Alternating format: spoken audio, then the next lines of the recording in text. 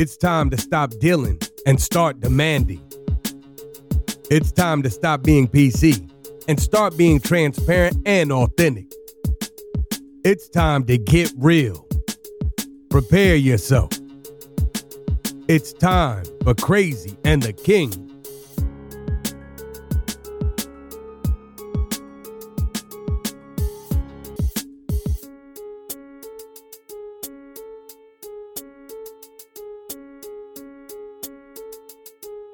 Welcome to Crazy and the King. Hey, Torn, are you there? Absolutely, another episode. And this is what makes me smile because we are staying true to what we said that we were going to do. We have the opportunity to talk to, and I will only say it this time, Dr. Robert Jensen.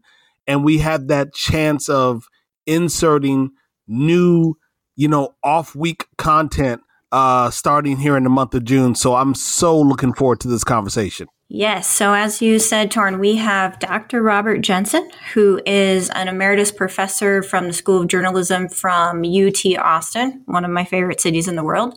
My little brother lives there with his beautiful wife. And Dr. Jensen is an author. Couple of books that I know in his space are The End of Patriarchy, The Radical Feminism for Men, and one that I have just wrapped up called The Heart of Whiteness, Confronting Race, Racism, and White Privilege. So welcome, Dr. Jensen, to one of the first interviews for Crazy and the King in June. How are you? I'm fine. I'm crazy, but I'm not a king, so I guess I got at least half of your podcast covered. Well, you're in good company because I'm crazy and Torn's the king here. That's right. And we know, Robert, that you are going to absolutely deliver on your half. So let's just take it away. It's going to be You're half of the crazy. There you go. That's right. All right. So I actually had the privilege of seeing Dr. Jensen, or as we call him here, Crazy and the King, Bob, at the National Diversity Conference in Dallas, Texas earlier this year. You all have heard me rave about it because I got to see my favorite guy, President Barack Obama. But the other highlight for me at this conference was sitting in Dr. Jensen's session on race, racism, and white privilege. And as soon as I got out of that session, I called Chad, my husband, and I said, got to talk to this guy, got to spend a little bit more time learning from him. And so I just want to kind of start out, Bob, if you can, just a little bit about you. I think it sets up the audience so perfectly to know kind of that you're, a white guy from North Dakota. But if you can tell us some about that. Yeah, I'm 60 years old. I was born in 1958 in small town in North Dakota, grew up in Fargo, North Dakota. Now, that's the big city. It had 60,000 people when I was a kid. So I'm from a small, overwhelmingly white part of the country. And like most people who grow up in such places, I really didn't have any basis for understanding what diversity might be except what I saw on television. I spent my 20s working as a newspaper journalist, and that got me around the country. And so I had to start realizing the whole world didn't look like me. But it wasn't until I was 30 years old and I went back to graduate school. I was training for a university job. And that's when I ran into serious critique of the systems and structures of power in this country. That's where I first started thinking about a feminist critique of patriarchy. It's where I first started thinking about a critical race theory approach to the question of whiteness. And that is what really kind of turned my world upside down. And I feel really fortunate, not only that I, was able to do that in the context of studying, but I met a lot of people, including a lot of white people, who helped me sort of work my way through that, because everybody understands when you first run into a critique of these big systems and structures of power which give you unearned privilege and power, it's jarring. And the first instinct, of course, is to want to deny it, to want to believe that you're the product of your own choices, that everything you've got, you earned yourself, that if you're in a position of some comfort, it's because you worked hard to get it. And I had all of those instincts, of course, to want to deny the effects of big systems like white supremacy. But I feel really fortunate. I met a lot of great people who helped me deal with that. And so I've tried to work that into my teaching and my political life ever since then. I want to point out I'm not a scholar of race in a technical sense. I mean, I didn't build my career around research into the question of race. I tried to make it part of everything I did. It was part of my research. It was part of my teaching. It was part of my political and community life. And I think that's another important thing. I don't ever claim to be an expert in these matters. I just claim to be someone who has had a great opportunity to try and work it out. Yeah, well, and I think that's a really great point. And one of the things I really liked about The Heart of Whiteness is I'm also reading right now a history of white people by Neil Irvin Painter. And it occurred to me as I've kind of been reading them parallel is when I walked into your session at National Diversity Conference, I was prepared for a very academic conversation. You're a doctor, you're a professor.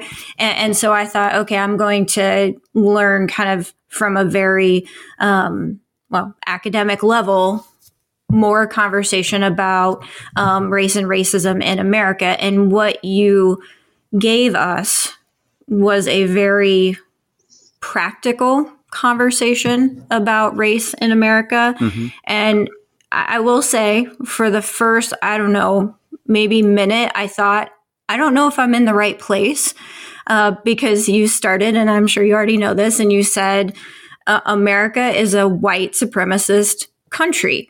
And I kind of went, shit, like I'm one of the only white people in here.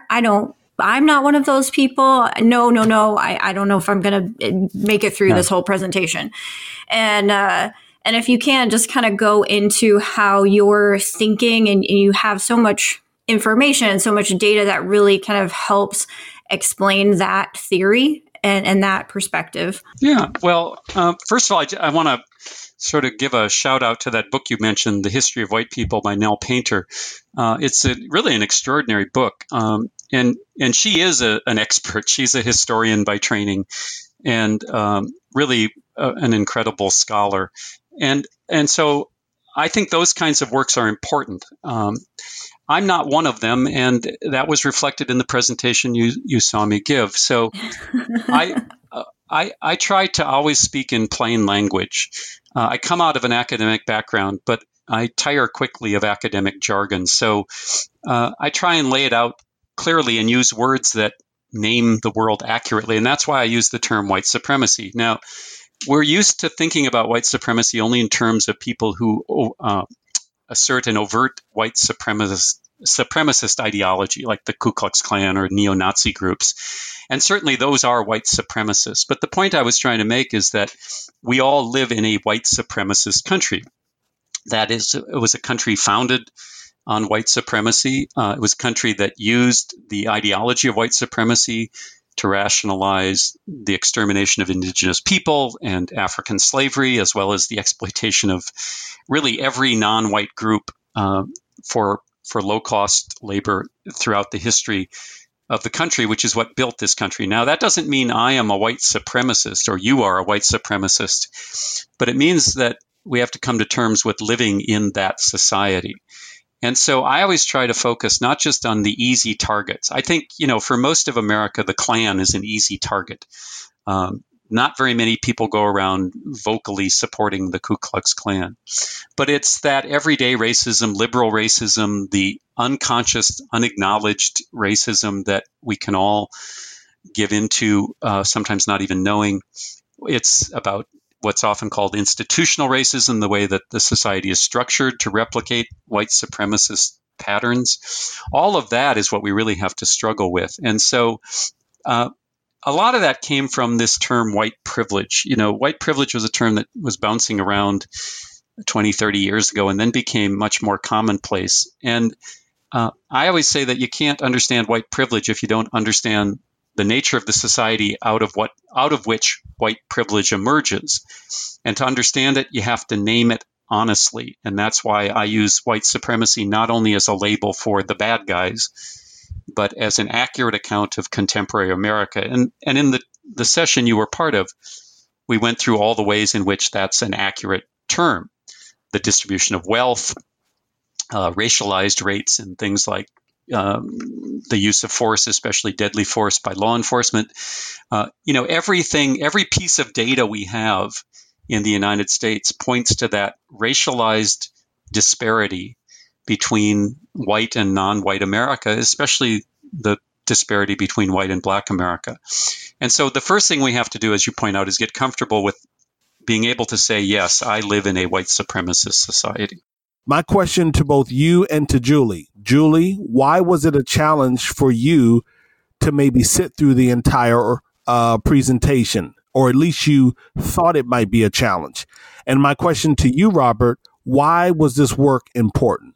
Why did you want to make it a part of almost everything that you were doing? So, I will say, why was it hard for me to sit in the presentation?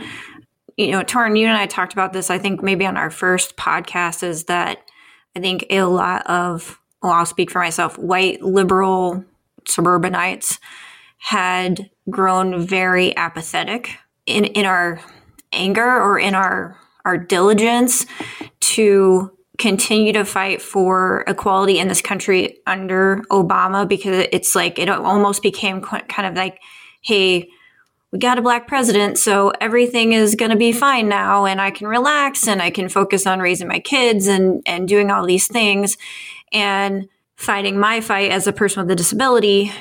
And then I've had kind of a couple years of backlash of kind of this, things haven't changed in America. You can't become complacent. You can't sit on your laurels, because if you are, you're just as guilty as a person who's out there promoting that racism and promoting the power structure that exists.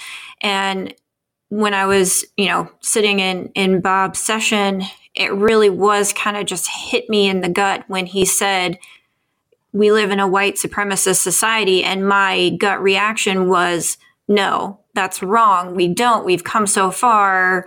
And then to listen to the facts and all those kind of things, it was just really reinvigorated, I think. Let me jump in, because I think there are a couple of things you said, Julie, that I would maybe challenge a bit. First of all, things are better in a lot of ways than they were in the past. I was born, I said, in 1958. I don't think anybody wants to go back to the state of race relations in the United States in 1958. The black population of the country was essentially disenfranchised. There were a lot of other problems in 1958 we don't want to have to live through again. So I think it's important to note that things have changed, and in many ways changed for the better.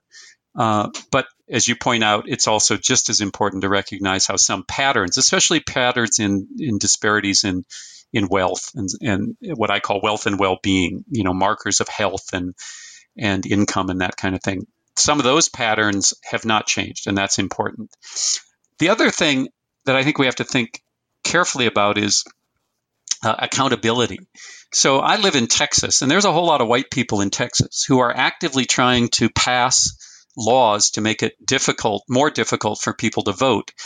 And those voter ID laws and other forms of changing the electoral system are clearly designed to try to suppress the black and Latino vote in Texas, because those populations tend to vote disproportionately Democratic. I mean, there's some politics there that's, just unavoidable. Well, I think that the people who are actively trying to pass those voter ID laws are more complicit than I am. And it doesn't mean, again, that I'm off the hook, but it means there are different levels of complicity. And so this is what makes it all so complicated. We don't want to lull ourselves into a sense that somehow we're better than all the others and we don't have to, engage in our own critical self-reflection. But we also have to acknowledge things are better in some ways. Otherwise, the struggles of people in movements, political movements, the civil rights movement and others, the struggles of those people would have been in vain if nothing was better. And of course, a lot of things are better.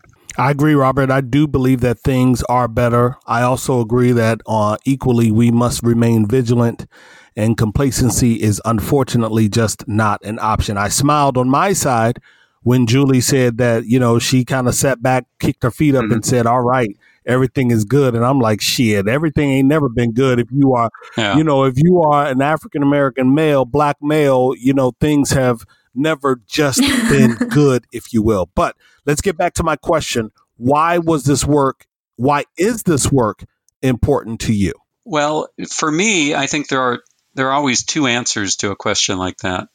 We'll take them both. Okay. One is that I have certain moral principles, and they're important to me. I claim to be in favor of dignity, the inherent dignity of all people.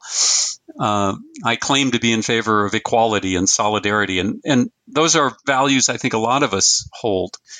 And so if I want to be the person I claim to be, if I want to hold the moral values I claim to be, then I have an obligation, and I take that obligation seriously, especially because as someone who was a university professor for 26 years, which is in case you don't know, a pretty cushy job.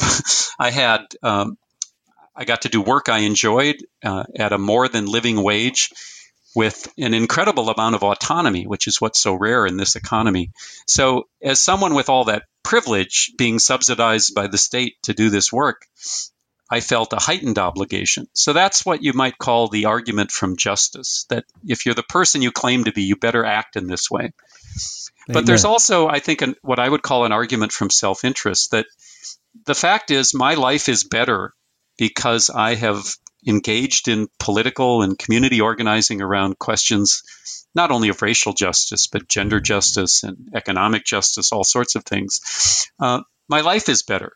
It doesn't mean my life is easy. I often have to challenge myself and others challenge me, and sometimes it's painful to recognize how easy it is to fail. But the fact is I have a richer, more meaningful life because I have engaged in this activity.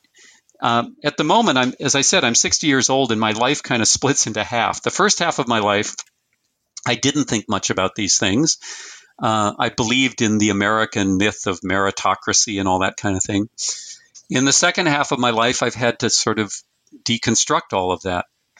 And the second half of my life has often been very painful, but it's a better life. And from purely selfish motivations, I want to keep challenging myself and being challenged because it's led to some of the most important friendships in my life, friendships that are really quite deep and meaningful because they're forged in that kind of struggle.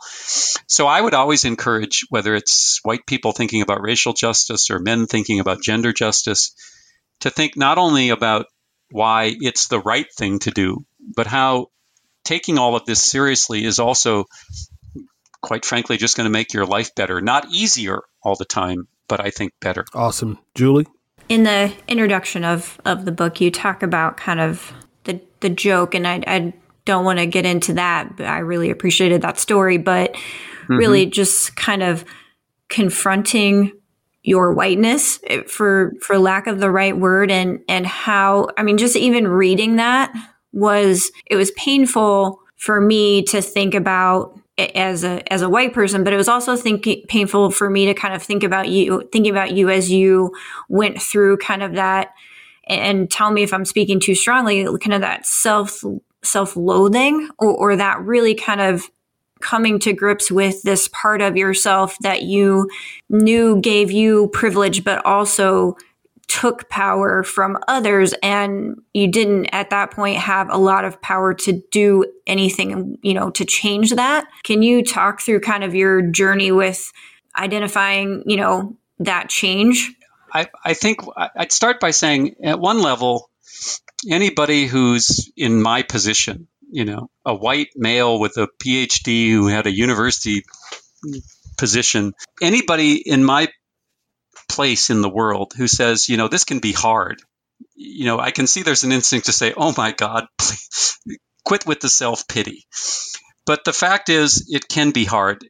That is, if you're white and you're used to going along with the crowd in a white-dominated society, and in the case of the example you made, if you're used to hearing jokes that are, at least subtly, if not implicitly, if not overtly racist, and you're used to just keeping your mouth shut because it's easier than confronting a friend, for instance, it's hard to change. Now, I don't mean, feel sorry for all of us old white people who have to finally get off our butts and do something.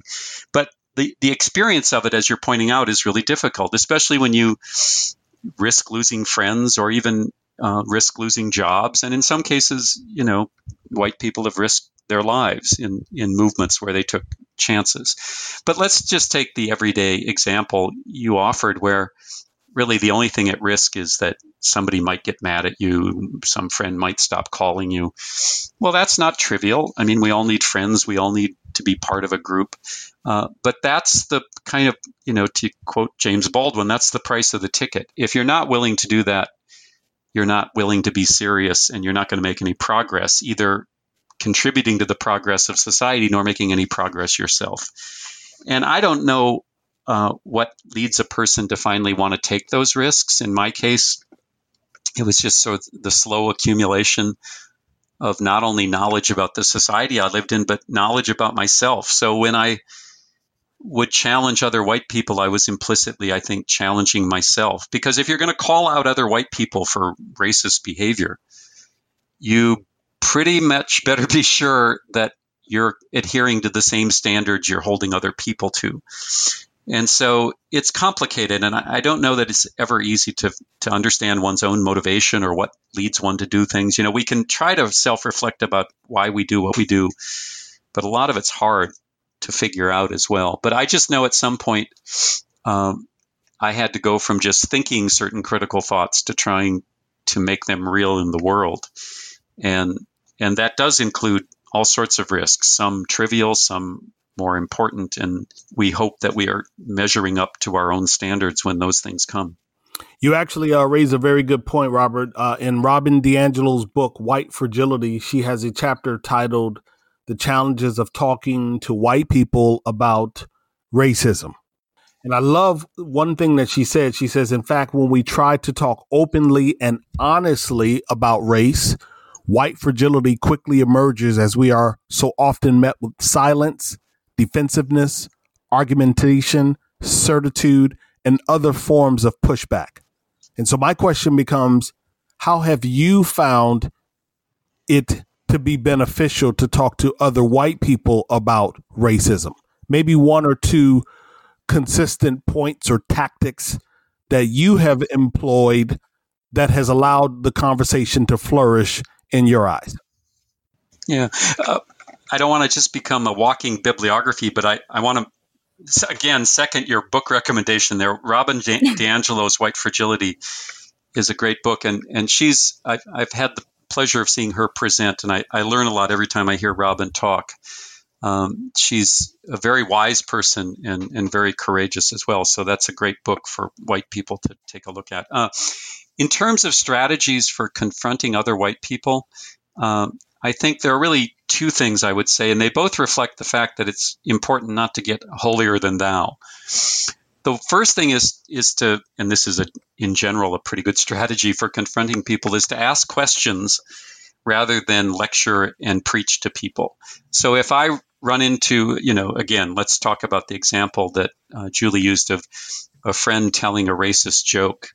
Instead of getting up on my high horse and explaining why it's racist, it would have been, I think, the most effective to say, tell me why that joke is funny. I don't quite understand. Why is it humorous to use race as a point of humor? And then that puts the other person in the position of having to defend what, in this case, he said, rather than me, just being the preachy white guy. So I think one thing is to always first lead with a question rather than an accusation.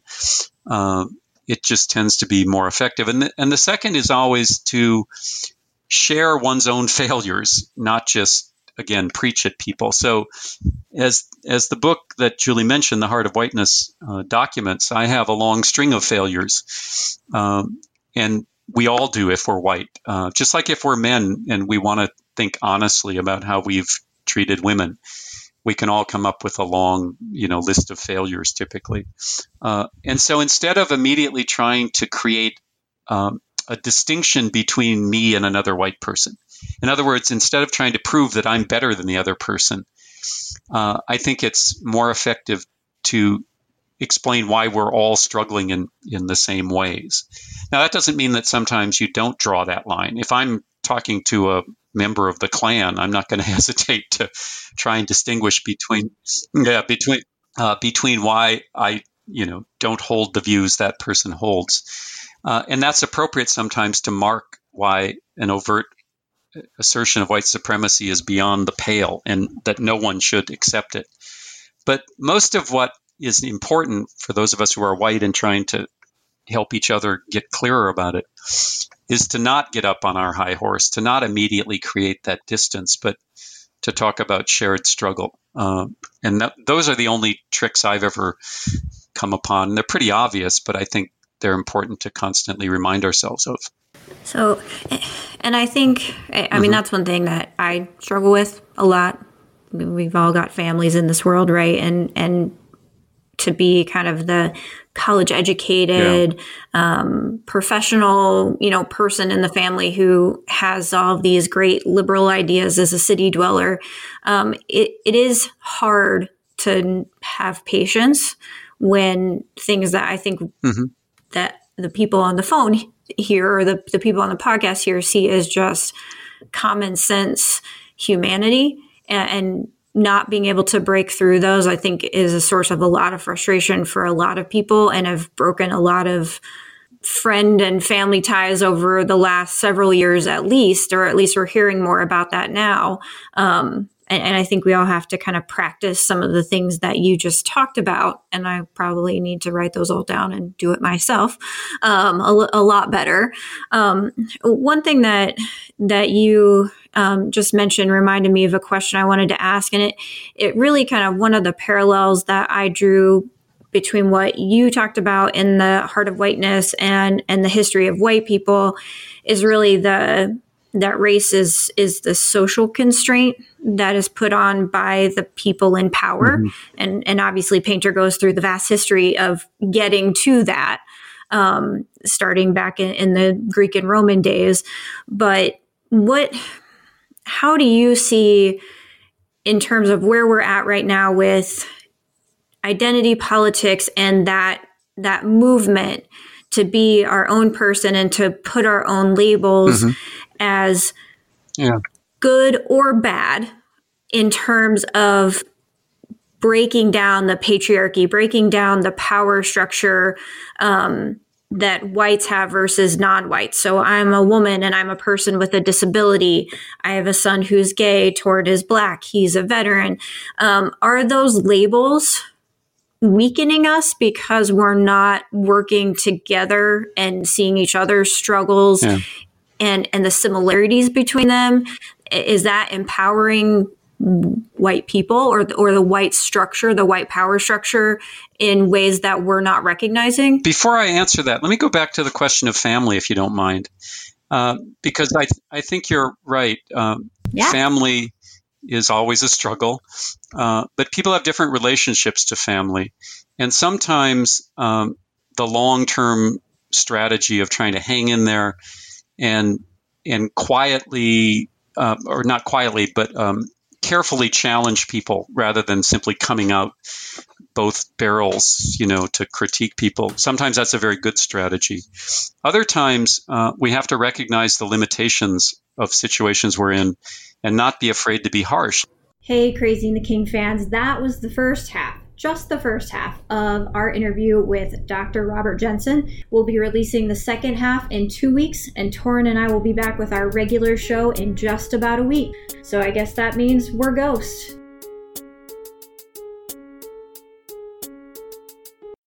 Thanks for listening to Crazy the King podcast. I'm Julie Sowash, your co-host with Torin Ellis. Follow us on social media as Torin Ellis or Julie Sowash, and also follow our hashtag Crazy and the King. This episode was produced by my gorgeous husband, Chad Sowash, and our music is by DJ Cell, straight out of Baltimore. You can find Crazy and the King wherever you find your podcasts. Please rate us, and if you like it, share it with a friend. We'll see you soon.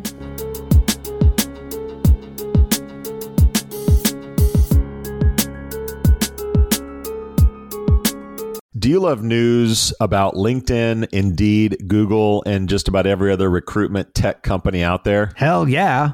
I'm Chad. I'm Cheese. We're the Chad and Cheese Podcast. All the latest recruiting news and insights are on our show. Dripping in snark and attitude. Subscribe today wherever you listen to your podcasts. We out.